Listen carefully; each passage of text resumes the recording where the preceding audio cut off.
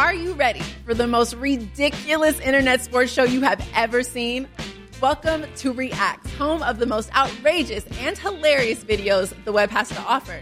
So join me, Rocky Theus, and my co-host, Raiders Pro Bowl defensive end Max Crosby, as we invite your favorite athletes, celebrities, influencers, entertainers in for an episode of games, laughs, and of course, the funniest reactions to the wildest web clips out there. Catch Reacts on YouTube, and that is Reacts, REAXX. Don't miss it. This podcast episode is brought to you by Coors Light. These days, everything is go, go, go. It's nonstop hustle all the time. Work, friends, family, expect you to be on 24/7? Well, sometimes you just need to reach for a Coors Light because it's made to chill. Coors Light is cold lagered, cold filtered, and cold packaged. It's as crisp and refreshing as the Colorado Rockies. It is literally made to chill. Coors Light is the one I choose when I need to unwind. So when you want to hit reset, reach for the beer that's made to chill. Get Coors Light in the new look delivered straight to your door with Drizzly or Instacart. Celebrate responsibly.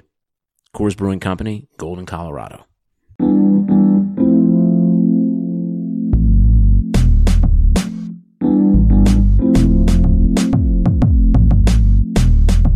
Regressing to the mean since 2015, it's the Hockey PDO-cast with your host, Dmitry Filipovich.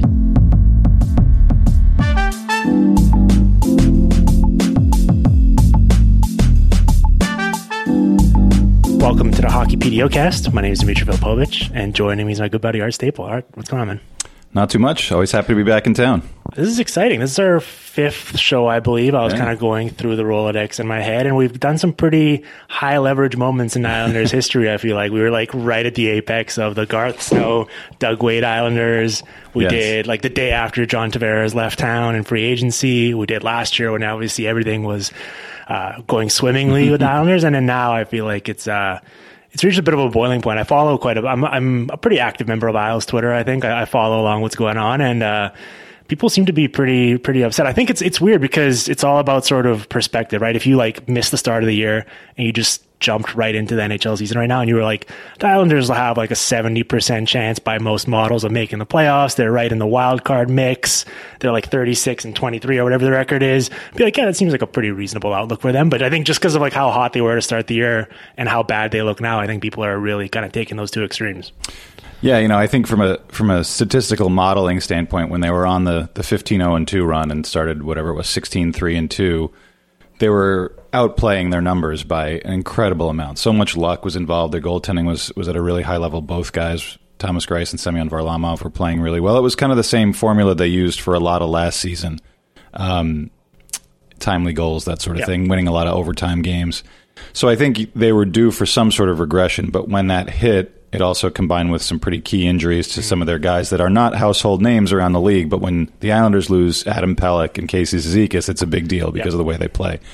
So I think those factors kind of combined, and especially the good start. I think when you live in the world of fandom on Twitter, especially NHL fandom, the highs are very high and the lows are very low. So, it's not, I think, to be where they are right now, if you had just sort of taken a whole season and not the super high start and the super mediocre last 45 games, you'd be like, okay, this is probably not a bad season for the Islanders in year two of the Lamoriello-Trotz era, that they're still fighting for a playoff spot for a team that made very few additions in the offseason. They did make some additions recently, but, to be where they are, I think is probably, about maybe where, in a best case scenario, you would have thought that would have been at the start of the year. Right. Well, I think with all of these things, as always, sort of perspective and nuance and context is important. So it's tough because I remember like when that summer in 2018 when Tavares left, when their big moves were like bringing in Komarov and bringing Martin back and Filppula. And then I remember we had the show and I was like, I really don't see a path forward if they keep going this way for this team to get back to being competitive. And then Barry Trotz and Mitch Korn came in and they completely sort of moved all the pieces around to make the stingiest defensive team in the league. And I think they clearly rightly identified that they had to play that way. They couldn't keep playing this sort of run and gun tempo with Matt Barzal as pretty much their only elite offensive player left in the mix. And The thing for me that's interesting is the discussion of like what the outer bounds are of how high you can achieve success as a team in 2020 playing that way, and whether we're seeing them kind of bump into that now from this perspective of like, I don't know if you get this feeling following the team, but just watching them, and I unfortunately watched their 5 most recent games in preparation for the show. It feels like a very like tired group where when you have to outwork and outplay and grind each team, and generating offense is like pulling teeth on a nightly basis, I'm sure it takes its toll. And once you start losing pieces, it's really tough to sort of combat that. I feel like their margin for error is significantly smaller than it is for like a team of Colorado, where it's like they have Rantanen, Makar out, Burakovsky, Kadri, and it just doesn't matter. Yeah. I think not to bring it around to always Islanders and Leafs, since they seem to be so symbiotically intertwined over the last few years. Yep. But I think the Leafs have found out this year the hard way that going all skill and speed and not having enough grit, jam, whatever hockey term you want to use, NHL in 2020 is not ready for that. You can still get run over and outworked. And the Islanders, I think in the other direction, have found out that you can't just grind your way through 2 straight regular seasons with essentially the same group, and even less of that, missing some guys that they've been missing for long stretches. Yeah. The grind is too much. I think you can see elements of it. I think the game in Ottawa, when they gave up a shorthanded goal, Ryan Pulock just, he's a good player. He looked tired. He's playing 23, 24 minutes, and they're not easy minutes. He's on the point on the first power play. He's one of the first guys out for penalty killing now because of Pelech being out. I think Nick Leddy is in the same ballpark, where guys that are not necessarily totally reliant on their legs to get them out of danger, but are not necessarily physical guys first. Right. They're losing a lot of net front battles, which didn't happen at all last year. So yeah, it's a hard way to win games, and I think they showed it's a hard way to win a couple of playoff rounds, because really they were, against Carolina last year, they could argue quite capably that they were the better team those first 2 games. Got a couple bad bounces. Game 3, that was right there. Couldn't score right. Game 3 was tied right there when Leonard makes the one mistake and they kind of fell apart. So it wasn't an overall lack of skill that doomed them. It was just you get a little bad luck and you're a team that has to grind. You can't grind your way to 4 or 5 goals a night. It just doesn't happen in the league anymore. So I think fatigue is a factor. I think all those other factors that are kind of ingrained and pushed to the side when they're going well, where they can get a timely goal or get a couple big saves or really be stout in their own end, when those start to fray a little bit at the edges, the rest of it gets exposed pretty well. Yeah, I think that versatility is like really important. I think, I consider myself and I'm a younger individual, I consider myself a more sort of like progressive, modern game thinker. And I love when teams kind of go against convention and tradition. I'd love to see teams like the Leafs just try to outscore all their problems, and it's more fun to watch, certainly. But it's no surprise you watch a team like the Tampa Bay Lightning and what they did at this deadline, where they add Coleman and Goodrow, and it's like they're trying to shore up their penalty kill. They're trying to find different ways to beat teams when the offense isn't going, and especially if you're going to make a long playoff run, and even over the course of an 82-game season, like that, being able to beat teams in a different way and not just having like it's great to have an identity, but there's going to be nights where that's not working or you don't have it, and if you can't beat them in any other way, you're going to run into problems. Yeah, and I think over this, I think we I've divided it up as I've written, 16-3-2 versus I think it's 19-20-7 now in the last 46. The divide of getting a save when they need it is really stark. Thomas Greiss, I think those first 21 games, he may have played 12 of them. I think he was at a 934 even straight save percentage, 907 since then. And the exchange of Robin Lehner for Varlamov was not met with a lot of welcome in Islanders Twitter, Islanders fandom. Robin Lehner touched a nerve when he came here with the story that he wrote on our site. Just his openness in general. I think he's gained himself a lot of fans even in the 2 stops that he's had this year. The performance didn't hurt after that. Right, and he was playing at a Vezina Trophy level for sure all year. And when they made the decision to go away from him and go to someone in Varlamov, who I think they had some interest in trading for at the draft in Lou's first year, but it didn't work out. I think they thought, okay, well, we're making a different kind of exchange. I think 4 years for him may have been a bit much, but they were thinking long-term with Ilya Sorokin possibly coming over to team with Varlamov after this season. So I think there were some other factors that helped him get that long-term deal. But I think you're seeing him. He's been very steady this year. I think you look at the even strength save percentage numbers from the first hot streak to now, he's been 920, roughly what his career average is. Right. But is that good enough for a team that doesn't produce? And when they fall behind, or when he maybe gives up a bad one like he did in Ottawa to Anthony Duclair to fall behind, they just don't, unless they're desperately trying to rally as they did against the Rangers or they did against Carolina. They're not the kind of team that can just go out in a third period when they're down a goal or two and wave after wave after wave. They're just not built that way, first of all. And second of all, they're missing a couple of the key guys that can help turn pucks over. So the goaltending, I think, has not been at such an A-plus level right. like it was so consistently last year for them to have success. Yeah, I think they're pretty much, based on the Evolving Wilds model, they're like right at like net neutral in terms of goals saved above expected. They're like right where they were. But the issue is last year, Leonard and Greiss were like plus 30 right. goals saved combined. You could put either one in and they right. were both excellent. So yeah, I think, clearly it's been, if you look at it from like a big picture perspective, I know we're so like everyone has tunnel vision. It's like what happened in the most recent game. But obviously this Lou Trotz combination has been a massive success for the Islanders, right? They had 100 points last year. They swept the Penguins, especially where they were coming from. I think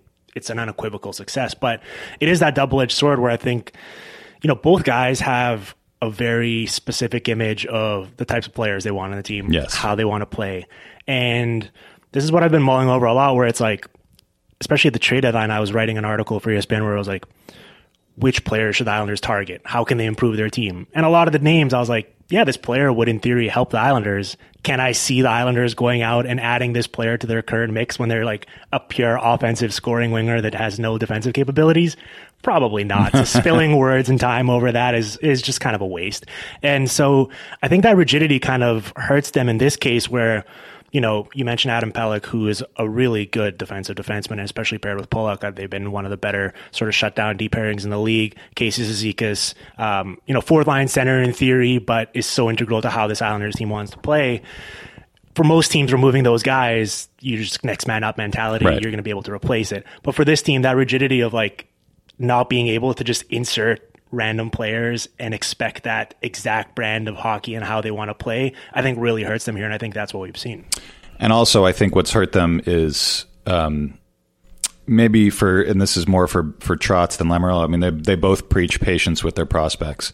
The situation with Noah Dobson was an interesting one that they decided very early on in training camp that they were keeping him, probably just to work out and maybe spell Johnny Boychuk or spell Scott Mayfield here and there. I think the plan for them was clearly less than 30 games if everyone were healthy.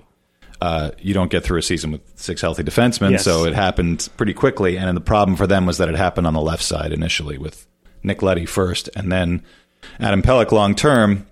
So they had to adjust to kind of a plan B, and Dobson goes in, and it's really kind of a 5.5 defenseman style because he's playing a little bit on his offside with Johnny Boychuk, which is limiting in all aspects, and really, averaging 11, 12 minutes a game as a young defenseman, and still trying to work up, off ice, building up strength.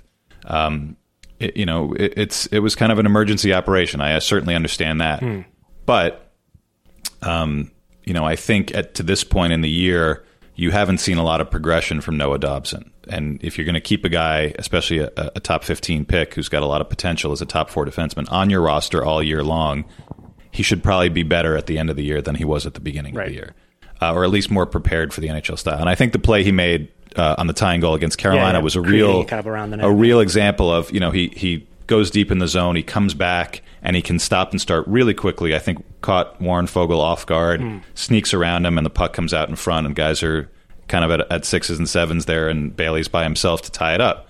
That's not a play that anybody else on their D can really make on the right side. Yeah. So I think when you see those kind of flashes, you kind of say, well, the other way, the 5 defensemen and spotting him in is wearing our other guys down. Do we need to continue with this and continue beating our heads against the wall for these last few games? Because if that's the way they're going to get in, even if Johnny Boychuk can come back from that scary eye injury, this is what they've got. There's nobody else coming in. So do you want to just scrape to get in and then scrape by a first round series against a Boston or a Washington and call it a success? I don't think that they're at that place right now. So I think you have to consider more, whether it's Dobson, Kiefer Bellows, who really wasn't even considered much of a prospect yet at the beginning of this year. He's got 20 goals in the AHL. He had a couple goals in the NHL in a brief stint. Oliver Wahlstrom was up for 9 games.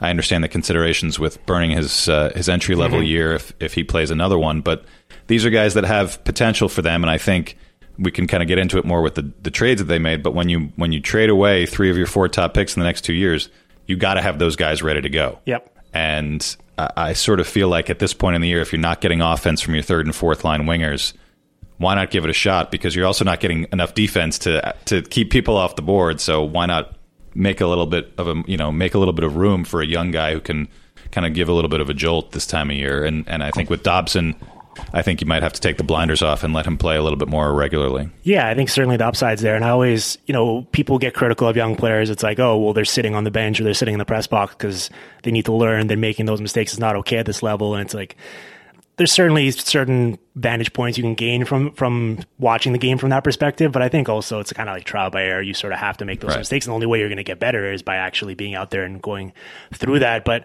yeah, I think it comes down to sort of what they're comfortable with, right? Like, I think ideally they would love to have, we've seen that for, 50 minutes or so at 5-on-5 with that Devon Toews and Dobson. If they were like a sheltered third pairing, if everyone was ideally healthy and they had all their pieces, I'm sure they'd love to use them in that capacity, but because of the injuries, they've kind of had to bump everyone up, I think, a bit beyond their comfort level. Yeah. And I think that's kind of you think down the road, that would be an ideal second pair, maybe, right.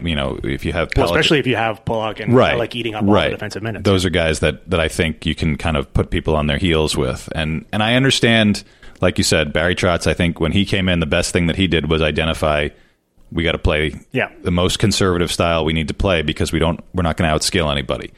I think going into the offseason last year, they clearly knew that they needed a more potent threat up front. It didn't work out, whatever trades Lou was trying to make, Artemi Panarin, whoever was out there, which was not a lot of people. So they really redoubled their efforts with their own guys, and I think you see the limitations. So, they're going to have to change their thinking at some point. I think we sort of laugh about the idea of Lou Lamoriello at almost 80 years old changing his thinking, but he can be a pretty progressive guy when need be. I think he understands, and I think. Hearing how excited Barry Trotz was about the addition of Jean-Gabriel Pageau leads me to believe that there's still a lot of good communication and sharing of ideas between the front office and the coaching staff. They work well together. It's not all on Lou. You can't just call Lou a dinosaur for going out and trading a pretty big haul for a third-line center. So I think this is what Barry wants too. But I wonder whether they make the playoffs or not, whether they win a round or not, or go out meekly and quickly. This offseason is going to be a big one for those two guys in terms of how they think about their team, because they're going to have to do a lot of shuffling to get to that level that they want to be at. Well, yeah, I think, it's easy for someone like myself or a casual observer from the outside that isn't a fan or isn't involved with the team to be like, the Metro division is remarkably good this year. And realistically, the Islanders are probably like the 4th or 5th best team in that division, maybe the 3rd if everything falls into place. And it's like, is this really the time to be going all in, or should you have a more patient outlook? But beyond Lou, as you said, turning 78 or whatever this fall, like they're pretty invested in this group, right? Like whether it's Anders Lee, Brock Nelson, Jordan Eberle, Josh Bailey, like they've invested pretty reasonable capital for the next 4 or 5 years, and a lot of these guys who are late 20s, early 30s. So does it really make sense to be taking a step back for the potential of taking 2 steps forward later? I think, I was critical a bit of the Pageau trade because I thought it was a lot to give up for a player like him, and just the general principle of when a guy's shooting a career high and having a career year this late in his career, I don't like paying top dollar for that. But it's tough to argue with the fit, right? Like he's sort of this dream player of slots in as a third center. We've already seen him eating up a ton of defensive minutes for them. I thought that goal he scored against the Blues was very sort of tantalizing as that bumper sort of right-hand shot, one-timer for Barzal to have as a pressure release valve. So, listen, they have him now for 6 years, or is it 5? 5 years, right? So six times 5? Right. Yeah. So they're going to have him for a while. Yeah. It'll be like the rest, for age 28 to 33 years or whatever, at a reasonable price. So I get it. And I think part of I don't know, you can weigh in on this, but considering how they sort of swung and missed at in free agency last year, I think, I look at it like, man, that first, second could be potentially used to go and sign some young star to an offer sheet down the road for $8.5 million per year. That'd be enticing, higher upside than Pajot. But I think they're thinking like, who are the UFAs we've signed recently? It's been Semyon Varlamov when we gave him more years than anyone was comfortable doing. Andrew Ladd, and we sort of know how that worked out. And beyond that, it's, fill in, Derek Brassard, Tom Kuhnhackl. This guy's kind of at the end of the line. It's very slim pickings. So I think for them, like, they view this as their one rare opportunity to go and add an impact player, and I don't mind it from that perspective. So I've kind of come around on it a little bit. The results obviously haven't been there for the team. They still need more scoring, but it makes sense. And I think the desperation was certainly there when Cizikas went out, when it was like a lot of Derek Brassard and Leo Komarov down the middle. Yeah, and Cizikas, I think, is going to be skating this week. He'll be back at some point before the season ends, and then that's the vision that they had, was having one of the deepest center groups in the East. And really, with Cizikas there and Pajot in your bottom six, not only does it give them, it takes a lot of the heat off of Barzal and Brock Nelson, but I think it gives them a comfort level if you bring up a Wahlstrom or a Bellows or a Simon Holmstrom, because you're not throwing them on a third line that's a complete black hole, where you're not going to have any chances. They're going to be playing with Pajot, who's a decent offensive player and also a very positionally responsible player, so maybe you get a little more freedom as a young person. You see that down the road and you say, oh, okay, I get what they're getting at. Yeah. But also, like I said, those guys can't miss. You can't, if you bring up Oliver Wahlstrom, he's got to score 15 goals as a rookie or whatever, because you don't have anything coming now beyond that. And they were already pretty thin, especially in terms of their forward depth as prospects. So I get, you want to be strong down the middle. You want to be strong on D. I think when they're healthy, they are strong on D, and they do have some, they do have Bodie Wild in the system. They have some things coming on D, and they feel pretty secure there. And in net, if you feel like that Ilya Sorokin is going to come over, that's still the feeling. Then you've got a young goalie who's already had a ton of international success. Yep. So you can see what Lou sees, but also right now, like you said, what you've given up right now, and even also given up a second rounder in 2021 for Andy Green, who may or may not be back, but is probably more of a 6-7 type guy if you want to keep him.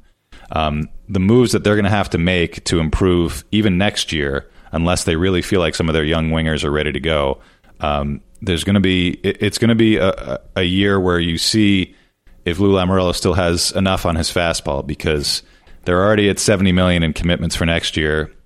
If my friend and colleague James Myrtle is right, the NHL's rosy projections of $84 to $88 million salary cap are way out of line, and it's going to be more like 82, and you still got to sign Barzal. You've got to sign Taves. You've got to sign Pulock.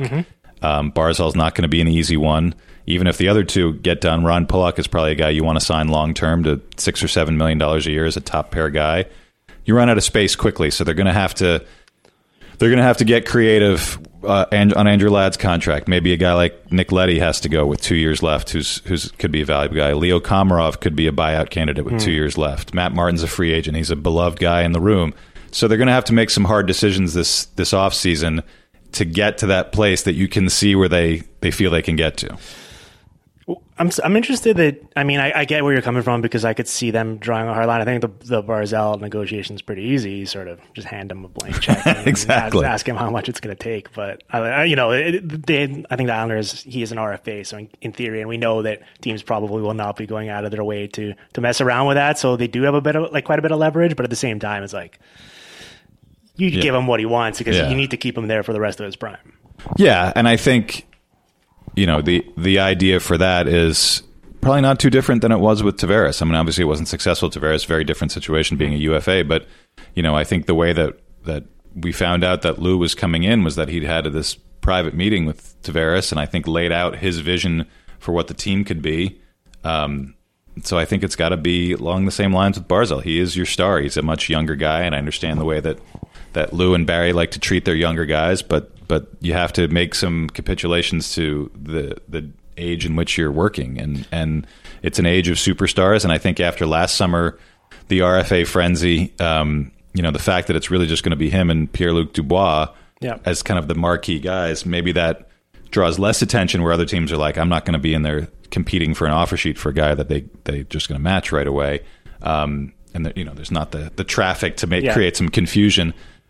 So I wonder what it's going to end up being. I wonder if Lou sort of gives in to the modern negotiations and says, all right, we'll do the 4 year, 4 times 8.5 or something, and let you get right to the edge of unrestricted free agency, because we can't worry about it now because we have all these contracts that have just started, and maybe by then we'll be ready to, give you the big 12, 13, 14, whatever the maximum stuff is by then.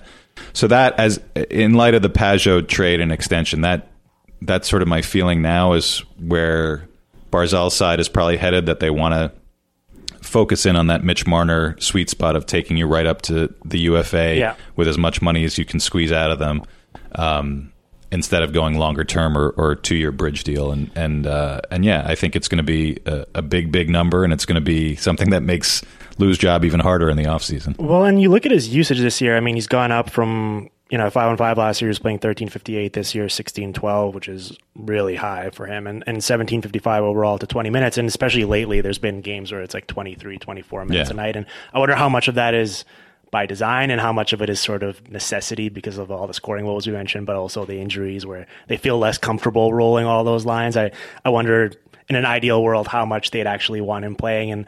And they're certainly, I think, setting him up for success. We can quibble about the wingers that they've armed him with, and I'd still love for them to have more of a sort of natural shooter playing on his wing, but especially lately playing with Eberle and Lee, like that line has been one of the sort of rare bright spots for them, especially territorially and just dominating at 5-on-5. Yeah, and I think the kind of the freelancing mistakes that Barzal has been prone to in the last couple of years in general, trying to conform to the system, have gone away with the confidence that Trotz has shown in him, and in the chemistry he's got with these two guys. And it's considering the amount of time they spend in the offensive zone, to see Lee still 20 goals, kind of on pace for another career low. Eberle at 15, he's come on pretty well of late, but this is your top line. These are the guys that are getting major minutes. You need to have everybody operating at full capacity, and it's got to be frustrating for Barzal. And I think people try to read the tea leaves and wonder if he's so frustrated that he'll say, I'll take whatever offer sheet I can get. If it's $17 million per from Arizona, I'll take it. Right. I don't think it's that level. But I think there's got to be a mandate, and I'm sure nobody's going to demand anything of Lou, but I imagine that in the summer they have to understand whatever they do, they've got to come out of it with a top 6 winger that is a no conscience shoot first guy, and put them right on Barzal's wing. I know the chemistry with Lee and Eberle is good, but they have to have more depth. Yeah. But once again, it goes back to what I was saying. Like how many of those guys are there where they have that one shot ability while also being a player that Barry Trotz is going to feel comfortable with in his own zone, playing 18 to 20 minutes a night? I mean, the list is pretty low, and those guys get paid quite a bit. Right. I mean, I think the guy that I've mentioned the most is Mike Hoffman, just because of his age. Right. He's going to be 31 this year. Maybe that means you can cut the term down a little bit. Maybe he's willing to take a Thomas Vanek style 3 times 6.5, 3 times 7 deal that at least is short enough that you can squeeze it in and figure some things out. Because that's the kind of guy I think that would thrive with Barzal. I think Wahlstrom is kind of the guy they've seen down the road that they want.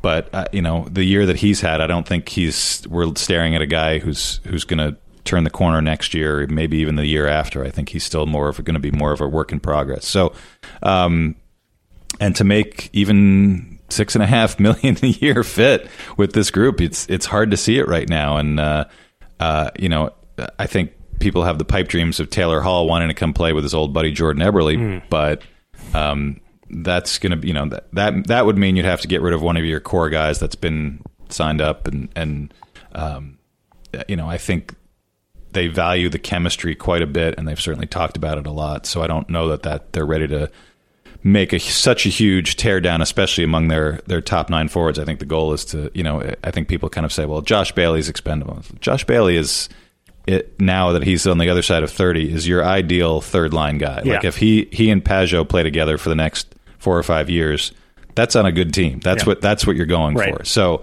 I think to be able to add someone is probably the goal, just because you need to have the right order. They've got the right order down the middle when Cizikas comes back. Now they need to put some people in the right order on the wings. Yeah, I think getting rid of Bailey to add a shooter somewhere else is kind of like, patching up one hole by creating another. Right. Where it's like they need that playmaking. I understand it can be a frustrating player, but okay, let's get into the trade deadline. Then we've talked about Green, we've talked about Pageau. You alluded earlier to potentially getting rid of Andrew Ladd's contract and figuring that out.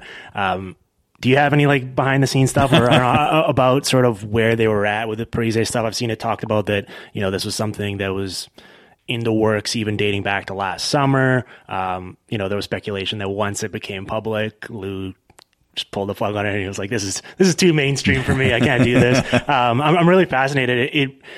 I think most Islanders fans actually, despite the fact that they paid these exorbitant prices for Green and Pageau in terms of draft capital, it represented like a firm direction, kind of like doubling down with this group. You can argue whether that's the right way to go or not, but at least it's like the worst place you can be in the NHL is in the middle, not sure if you're competing now or trying to play the long game. For them, it's like, let's just go all in with this group. And I don't know, I'm not sure if necessarily flipping Ladd for Parise's contract would be considered going all in because it's like a slight extra cap hit. I think it's an extra 1.5 per year or whatever for a couple more years down the road, but it would be like adding a player, in theory, a top 6 shooter, which they could actually use. So it makes sense in practice. I think just the contract itself was like, oh my God, this team is really just not even doubling, like tripling down on this group. It would have been a short term, I think of Islander fans as they're not a needy bunch, but I think they want to feel like someone wants them. They want to feel loved, yeah. Yeah. So when they make the trade for Pageau, they're willing to overlook the cost to say, like, this guy wanted to sign for 6 years with us? That's awesome. Like, somebody wants to be a part of this organization. That's great. And I think when word comes out that Parise very much wants to be reunited with Lou Lamoriello and be part of his organization, again, it feels like, well, this guy's played 1,000 games. He's a successful player. Overlooking the fact that in the short term, it probably would have helped them quite a bit. Zach Parise's having a good year for a 35-year-old guy who's had his injury history. But yeah, beyond this year, when you start to talk about will they revisit it in the summer, my question is why? Because in the summer, you've got a whole range of time and options, and maybe they'll exhaust them all and come back and land back on, we're going to get this guy because he's a useful piece for us versus Andrew Ladd, who we don't feel is a useful piece, and we'll make it work with the extra year and the extra couple million on the cap. But the fact that they've taken away all the potential sweeteners in terms of draft picks the next couple of years to get Minnesota to pay even a quarter of that cap hit, I can't imagine that they'd even be willing to pay 50% unless they were going to give up something enormous to going back the other way. It's hard to see it being a benefit from the start of the year. I feel like that's one where you get the adrenaline pumping at the deadline, and you're like, this is going to be something that's going to help us compete, score goals, be a better team on the power play, have a guy who's a high character guy who wants to be part of our organization, and we'll worry about the rest later. That was Lou Lamoriello 15 years ago, and I don't think you can afford to do that as much anymore, particularly after you make the Pageau trade. And I don't have any insight whether they were going to give that first rounder to Minnesota to make this deal work, which would have been completely insane. Yeah. But kind of exciting at the same time. I could see your eyes light up like, oh my God, that would have been amazing. But I think in general, Elliot Friedman had reported that the Islanders had inquired on Mikko Koivu. I don't know what that deal would have been. They inquired. He said no, right? Right. And they inquired on Joe Thornton, which I don't know who said no on that. Do Islanders know that there are players under 35 years old? They're like on cap friendly, sorting by age 35 plus. There is a decent size segment of the fan base that enjoys the nostalgia factor, and we've seen John Tonelli's number go to the rafters and Butch Goring's numbers go to the rafters. So the dynasty nostalgia is still feels kind of strong at times, and that's where a lot of the longtime fans come from because of the misery from about 1993 to maybe 2012. You're not generating a ton of fans that way.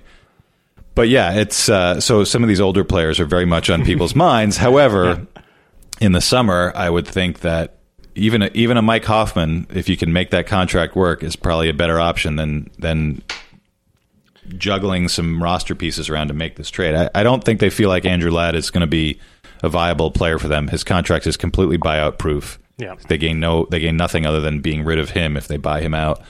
So I imagine that they do want, not only selfishly they want the cap to go up, but they want the cap to go up as much as possible because there will be a couple of teams, Ottawa's probably one, that's going to need to make some cap commitments. To get there. I think Johnny Boychuk is another guy who's due very little cash but has $6 million cap hit the next couple of years.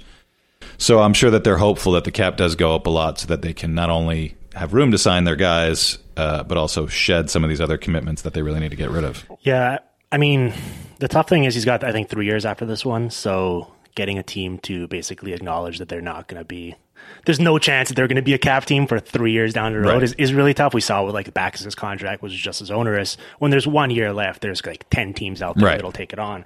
The other thing that's, I mean, it's such a complicated trade that I think, I was just thinking about the ramifications of it. Ladd, as you mentioned, the buyout proof nature of it, I think he's got like $12 million left in terms of signing bonuses down the road, whereas Parise pretty much like he's actually getting paid $4 million in real dollars for the final 3 years of that deal. But from Minnesota's perspective, I mean, we just saw what happened with the Canucks and Roberto Luongo, where they're stuck now with this recapture penalty on their books because either Dale Talon didn't want to trade Luongo back to them so they could like do LTIR shenanigans or whatever happened there. I think from Minnesota's perspective, like they're the ones inheriting all this risk if Parise retires, right? So for them to trade that contract for salary cap relief right now has this potential of backfiring where if they don't control that asset anymore and sort of how they handle the retirement down the road, because he's not going to be playing 3 years from now when he's making $1 million. I'm so fascinated to see what happens if they can sort of justify that risk and what the league does. Because what is it like? It's like a $19 million penalty or something in that final season. Like, I think the Minnesota Wild will literally not be able to be camp compliant at that point if they have to keep that. So I'm like, I don't know what the league is going to do there. They might have to revisit that, but there's so many moving parts there beyond just improving their roster with a better player at the same position.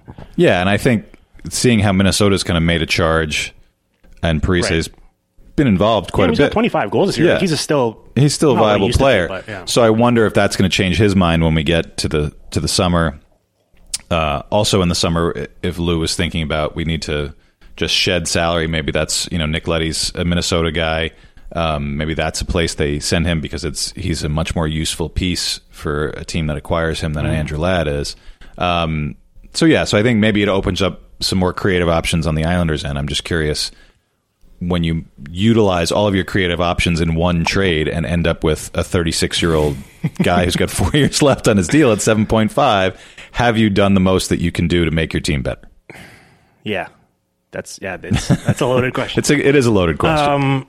I don't know what else there is necessarily to talk about this team. I mean, the results haven't been there. They still need the goal scoring. I mean, whether you said the stat earlier, I think they're 10-13-6 in 2020, 2-7-3 in their last 12. They have 22 goals in their last 12 games. Yeah. Like, it's the same old problems. The statistical profile is pretty similar to what it was last year. I think they're, the goaltending hasn't been as good, and they're like slightly worse at everything, which I think can be explained by the injuries and how they've had to patch things up.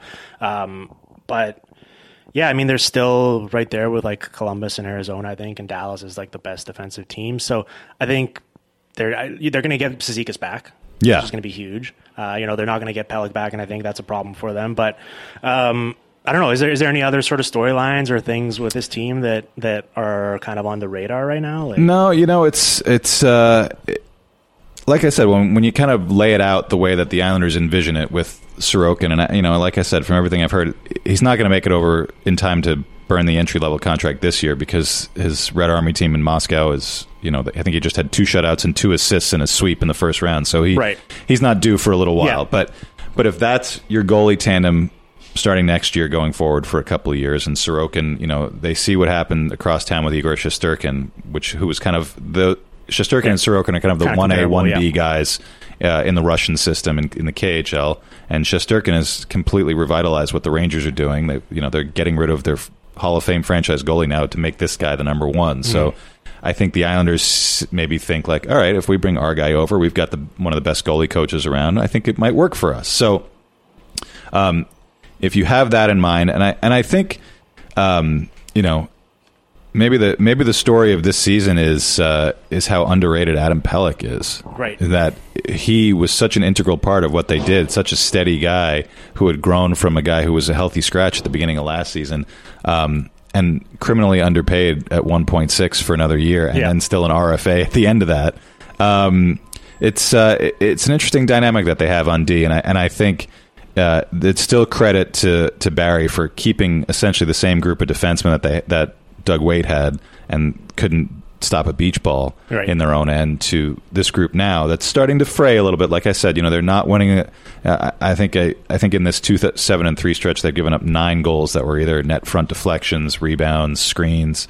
They're not protecting the house as well as they did last year, but it's still a very impressive group. And I think Devon Taves, you mentioned earlier, as a potential second pair partner with Noah Dobson, is a guy who is probably not, of the 3 RFAs they have, he's going to be probably the simplest one because he's not a big name, but he's a guy at age 26 who I think is grown into a pretty decent role, and a pretty decent player back there. I think their top 4 on D is set for a long time with Pelech and Pulock and Taves and Dobson, and even Scott Mayfield, who's pretty underpaid and can kind of spot in and out there. It's still a pretty sturdy group. I mean, I think they can at least feel like they've solved some problems over the last couple of years, and that they're focused very much on improving their forward group, especially on the wings. But they do need a lot of improvement there. Yeah, Taves' profile is the type of player where you want to sign him 2 more years, just because I feel like, because of his usage and everything, and sort of how little time he spent in the league so far relative to his age. Like the stuff players typically get paid for, which is offensive counting stats and boxcar stats, aren't completely there yet, so you can get them at a bit of a discount, whereas if you're having to revisit this 2 or 3 years down the road, it could be a completely different sort of salary ballpark. Right, yeah, and I think when they start to think about how are we going to change and evolve to go from being a team that just grinds it out to being a team that can open it up a little bit more, I think anybody who watches an Islander game can see that this is a guy who's going to be the one leading that charge, because he's got such good skating ability. He's got good offensive instincts. He's going to be probably their top power play guy on the point for a long time as more of a distributor, not really a big shooter. But yeah, I think, credit to Garth Snow for digging him out in the 4th round several years ago, which is also the same round, I think, a year later that they got Ilya Sorokin. So we'll give it a little... What's Garth up to right now? Still on Long Island. I think he's doing some youth hockey coaching. Yeah. Still being paid handsomely by the Islanders. Nice. But yeah, it's funny to think back to a couple years ago when billboards were going up and he's got to go, and fans were at their complete boiling point. And now we're a couple years later with some modest success last season. The fans are still at their boiling point. and we feel like, it feels online like we're back to the boiling point spot, because I think the expectations were raised so much when last year unfolded. Yeah, it's funny. So my editor at ESPN last spring had me rank the 16 playoff teams in terms of defense position groups, forward position groups, goaltending, and I made the mistake of putting the Islanders at 16, not because you did it on purpose. We can. You love to engage. Of course, I love to be yelled at online and called names, of course. But also, it was really funny because the whole premise was just individual talent. And so, for example, I had Pittsburgh ahead of them because I was like, Chris Letang is a more dynamic player than any defenseman the Islanders have.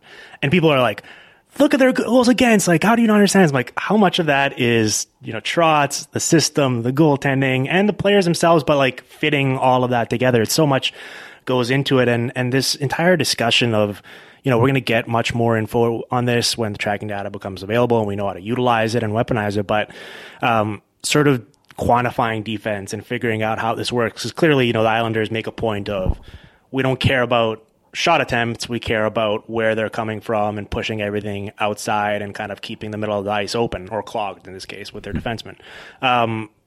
And sort of how much of that is coaching impact versus the players themselves. I think you having covered the 2017-18 Islanders versus the 2018-19 and 2019-20 Islanders, you can probably attest to the fact that relatively similar personnel, it's wildly different results. So probably coaching is there, but how many coaches other than Trotz and maybe Tortorella and a few others have that type of impact? There's so many things to bake into team defense. Yeah, and I think the messaging is important too. Doug Weight had a very capable coaching staff, a lot of experienced guys. I mean, Luke Richardson has doing a good job with Montreal. I don't think he's forgotten how to coach. Same with Kelly Buchberger, who's now back in the Western League. But these were not inexperienced guys. Doug was not an inexperienced assistant. I think the messaging was just harder for that group. And I think that, in hindsight, the tension of the Tavares situation really pushed things to a breaking point quickly when they started to lose a little bit. That there was, he tries to always maintain that very rock solid image, but I think he was struggling a bit, and I think it translated into some of his play during the kind of the 2-month stretch where they really fell off a cliff. So I think, the messaging definitely helps now. Barry is as good a people person as any NHL coach. I think he develops good bonds with his players and with his fellow coaches. There's a very streamlined message. So it does help, but I think something that, and it even goes back to, when Jack Capuano had this team kind of pointed in the right direction in 14-15 and 15-16, and they were kind of ahead of the curve on playing a very up-tempo, wave after wave after wave style. We're gonna hound you and turn pucks over, and they were playing at a, kind of that up speed, high speed game. To be able to sustain any style like that for a couple of years, it takes a lot of luck. You have to be healthy.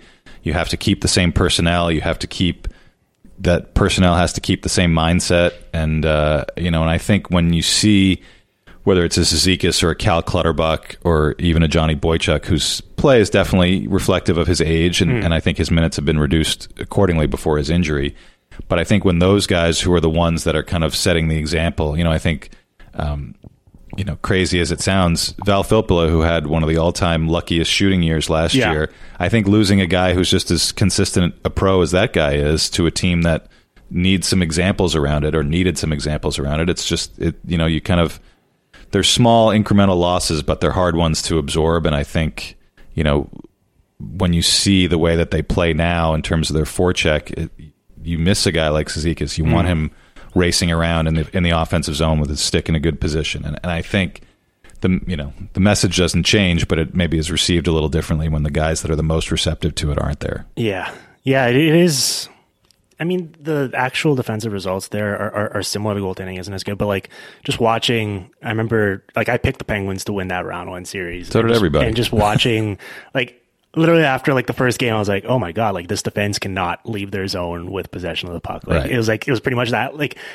The entire game was played on one half of the ice, and it would just flip after each intermission. But it was the Islanders would just dump it in, just grind the crap out of them, get the puck back, do it all over again, and eventually, if you're doing that, the puck's going to bounce to a spot where a guy can put it into the net. And we haven't seen nearly enough of that recently. And I think part of that is what you're talking about in terms of just that sort of sustainability of as soon as you remove one piece, no matter how sort of inconsequential it may seem to a casual observer at home, it is kind of a foundational Jenga piece where all of a sudden the stack just comes crashing down. Especially when you're not dealing with a top 6 that's super high end. Right. And you can't just you can't paper over the losses or the mistakes. And especially with how this team, and I do commend that, I think generally people think about the Islanders as, under Lou and even under Trotz, this kind of throwback defensive team, not necessarily very modern, but I really like the way they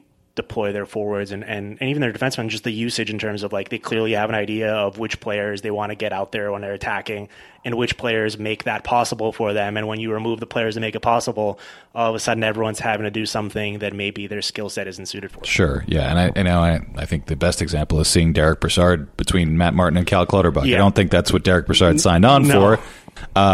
He's had to change his game a little bit, but he's, I think if you look at his most frequent partners when he's been at center, and really his best stretch has been as a wing. It's not an impressive group, and right.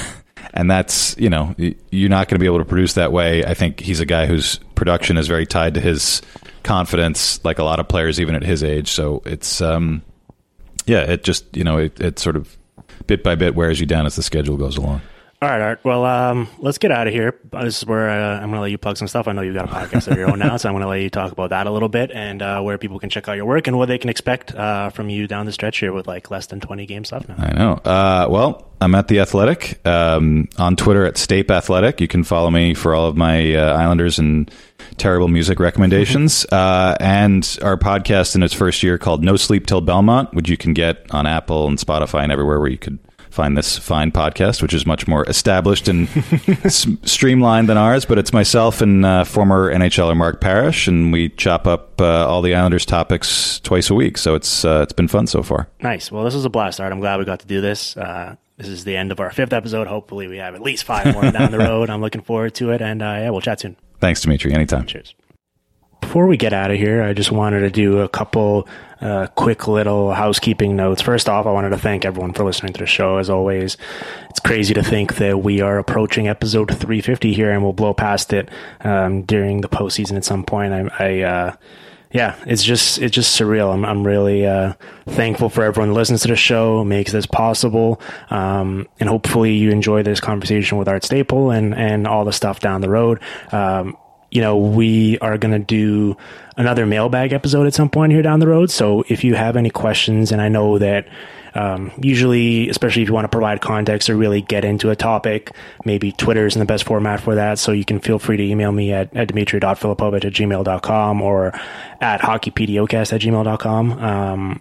And kind of feel free to get into it there. And we're going to try to answer it and have some more fun with these shows. I've got some cool guests lined up. I'm really, there's a couple more shows here where we're going to talk about kind of storylines we're interested in down the stretch and highlighting individual teams. I've got Patrick Johnson coming on next week, I think, and we're going to talk about the Canucks and the rumors of Mike Gillis interviewing with the Devils and, how covering a team closely with, all the coronavirus concerns and everything changing the media landscape is. So, I'm looking forward to all of that, but I'm really looking forward to the postseason where we're going to be able to just kind of get into the nitty gritty of each individual matchup and really deep dive them. And then that's, especially round 1 is clearly the most fun part of the season. So look forward to all that. In the meantime, please, you can help the show out by going and rating and reviewing the show. Leave us a 5-star review. Hopefully, you genuinely mean it and you enjoy it. And if you can leave, some sort of comment, whether it's an inside joke or genuinely how the podcast, how you consume it, what you enjoy, all that. I really love seeing all those and appreciate them. And it goes a long way towards helping the show and helping kind of keep the lights on in this operation and keeping things going. So go rate, review. If you're listening to this, you're probably already subscribed, but maybe go share the show with someone who you think isn't listening but might enjoy it. So we'll be back next week with a couple of shows, I think, and as we gear towards this stretch run in the postseason. So thanks for listening. We're going to play the outro music now, and you're going to be hearing from me soon.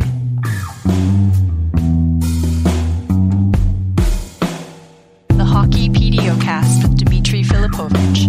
Follow on Twitter at DimFilipovich and on SoundCloud at soundcloud.com/hockeypdocast.